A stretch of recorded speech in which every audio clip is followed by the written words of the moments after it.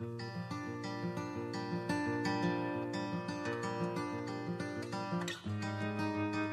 is June the 9th.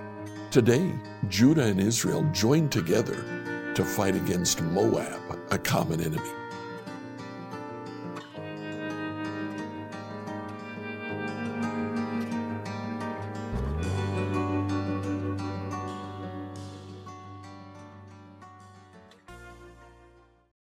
As we begin our reading of 2 Kings, I'd like you to read the first 3 chapters.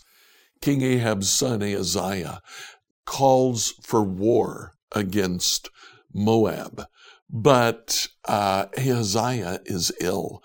He is actually in bed, and he sends messengers to talk to the god of Ekron. Now, the god of Ekron's name is Baal-zebul, and he goes to talk, they go to talk to Baal-zebul. Baal-zebul means the Lord of the dwellings, probably the heavenly dwellings, the Lord of heaven. He was attributed the power of healing. So it makes sense that the messengers would go to the God of healing to talk to them about King Ahaziah. But Elijah the prophet intercepts them and he says, Isn't there a God in Israel? And he says, go back to your master, tell him that he will die in bed. They do, and sure enough, by the end of chapter 1, he dies in bed. Now, it is interesting that when Elijah talks about Baal-zebul, he doesn't call him Baal-zebul, the god of the heavenly dwellings. He calls him Baal-zebub, God, the Lord of flies, the god of the flies. This may be a reference to a different god, one that brings a plague of flies. Personally, I think it's a reference, it's a pejorative turn, a pun on his name. It's the god of excrement, because what do you find on cow dung? Flies. So Ahaziah dies by the end of chapter 1. In chapter 2, Elijah, the prophet, is taken up into heaven, but not before he names Elisha as his successor.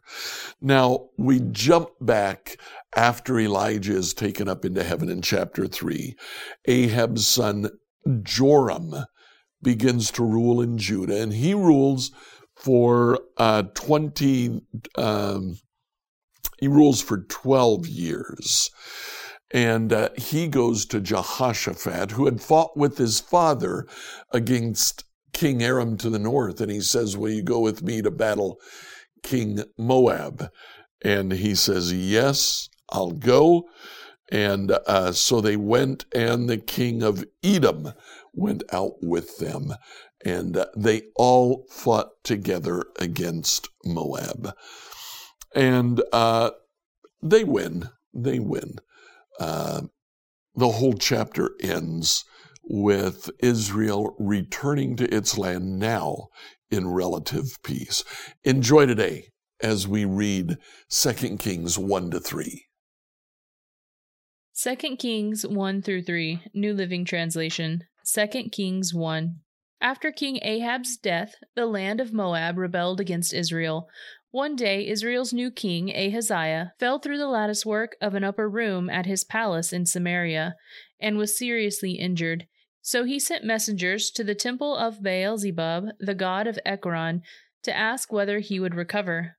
The angel of the Lord told Elijah, who was from Tishbe, go and confront the messengers of the king of Samaria and ask them, is there no God in Israel? Why are you going to Baal-zebub, the god of Ekron, to ask whether the king will recover? Now therefore, this is what the Lord says, you will never leave the bed you are lying on, you will surely die. So Elijah went to deliver the message. When the messengers returned to the king, he asked them, why have you returned so soon? They replied, a man came up to us and told us to go back to the king and give him this message. This is what the Lord says, is there no God in Israel? Why are you sending men to Beelzebub, the god of Ekron, to ask whether you will recover? Therefore, because you have done this, you will never leave the bed you are lying on, and you will surely die.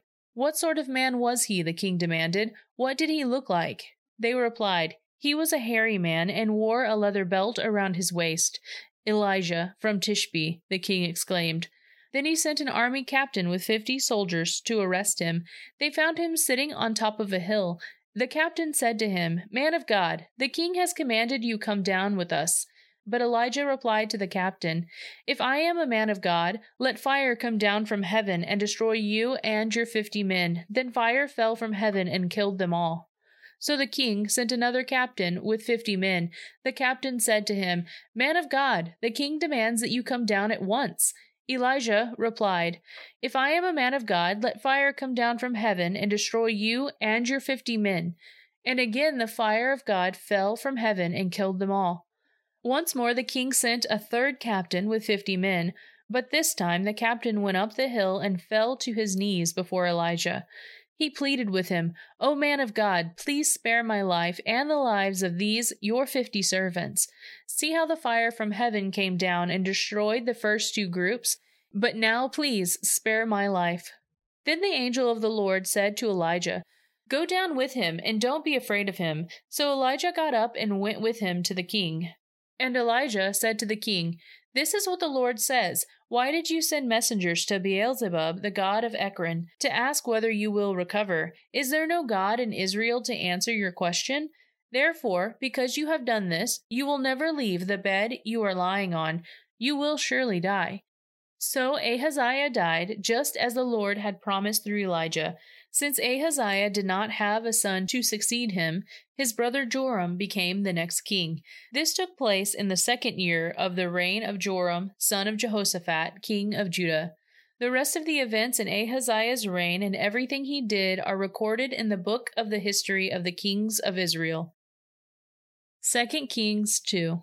When the Lord was about to take Elijah up to heaven in a whirlwind, Elijah and Elisha were traveling to Gilgal.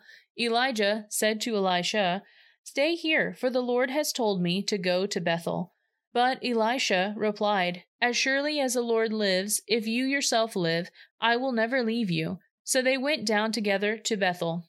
The group of prophets from Bethel came to Elisha and asked him, "Did you know that the Lord is going to take your master away from you today?" "Of course I know," Elisha answered, "but be quiet about it."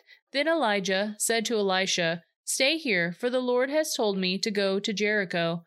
But Elisha replied, "As surely as the Lord lives, and you yourself live, I will never leave you." So they went together to Jericho. Then the group of prophets from Jericho came to Elijah and asked him, "Did you know that the Lord is going to take your master away from you today?" "Of course I know," Elisha answered, "but be quiet about it."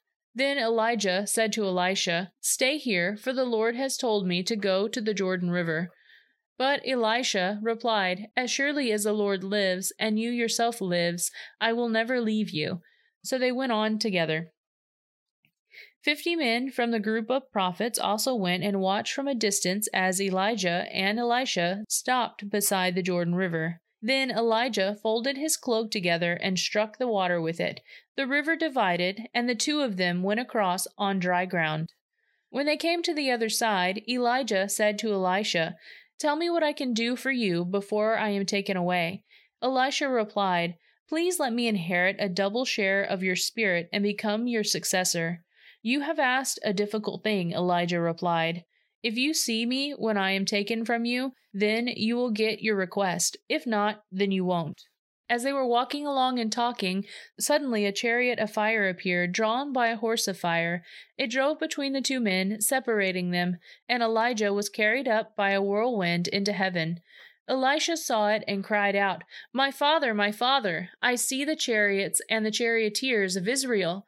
And as they disappeared from sight, Elisha tore his clothes in distress. Elisha picked up Elijah's cloak, which had fallen when he was taken up. Then Elisha returned to the bank of the Jordan River. He struck the water with Elijah's cloak and cried out, "Where is the Lord, the God of Elijah?"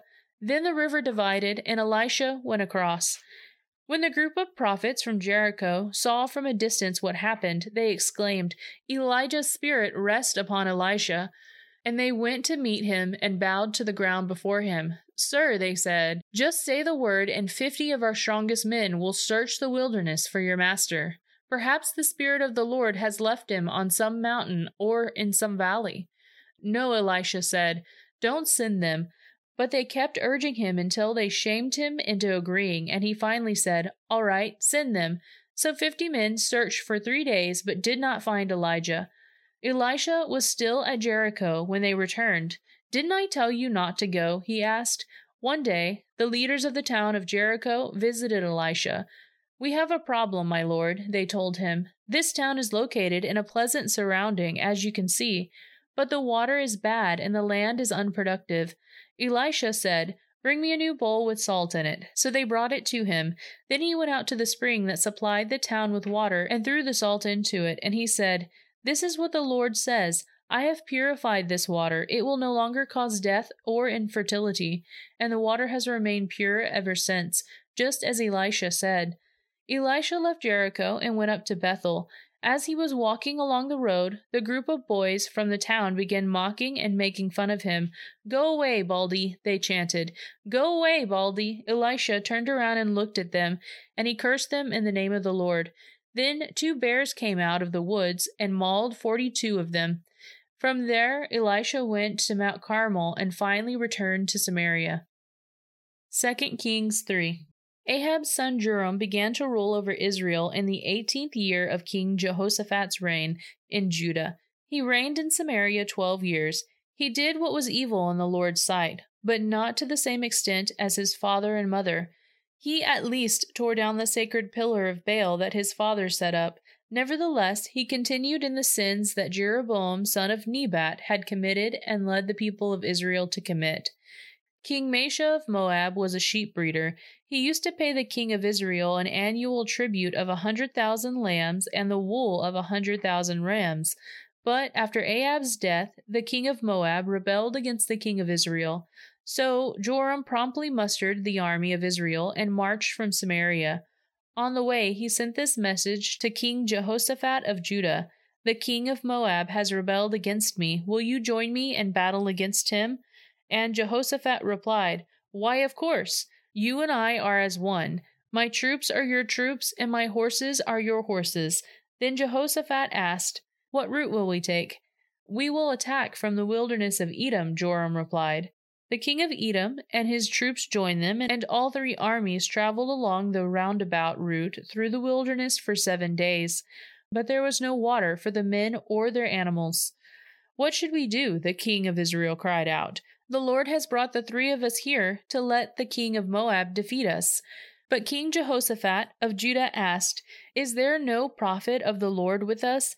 If there is, we can ask the Lord what to do through him." One of King Joram's officers replied, "Elisha, son of Shaphat, is here. He used to be Elijah's personal assistant." Jehoshaphat said, "Yes, the Lord speaks through him." So the king of Israel, King Jehoshaphat of Judah, and the king of Edom went to consult Elisha. "Why are you coming to me?" Elisha asked the king of Israel. "Go to the pagan prophets of your father and mother." But King Joram of Israel said, "No, for it was the Lord who called us 3 kings here, only to be defeated by the king of Moab." Elisha replied, "As surely as the Lord Almighty lives, whom I serve, I won't even bother with you, except for my respect for King Jehoshaphat of Judah. Now bring me someone who can play the harp."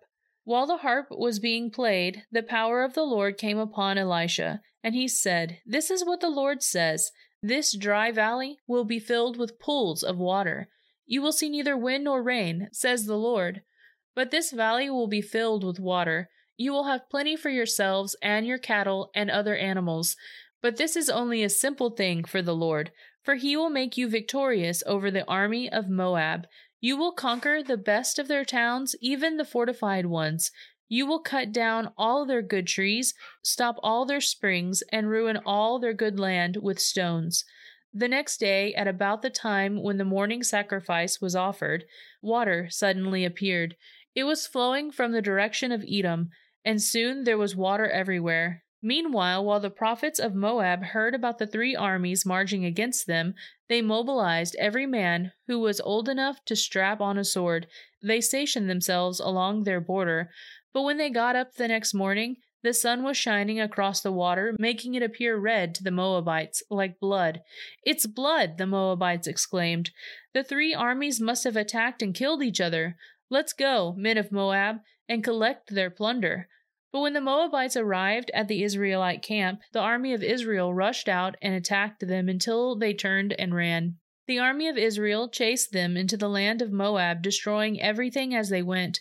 They destroyed the towns, covered their good land with stones, stopped up all the springs, and cut down all the good trees. Finally, only Kir-Hareset and its stone walls were left. But men with slings surrounded and attacked it.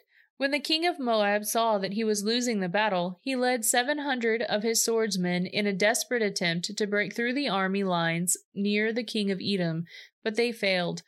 Then the king of Moab took his oldest son, who would have been the next king, and sacrificed him as a burnt offering on the wall.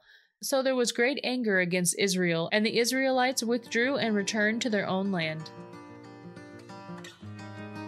Scripture reading by Emily Herrera.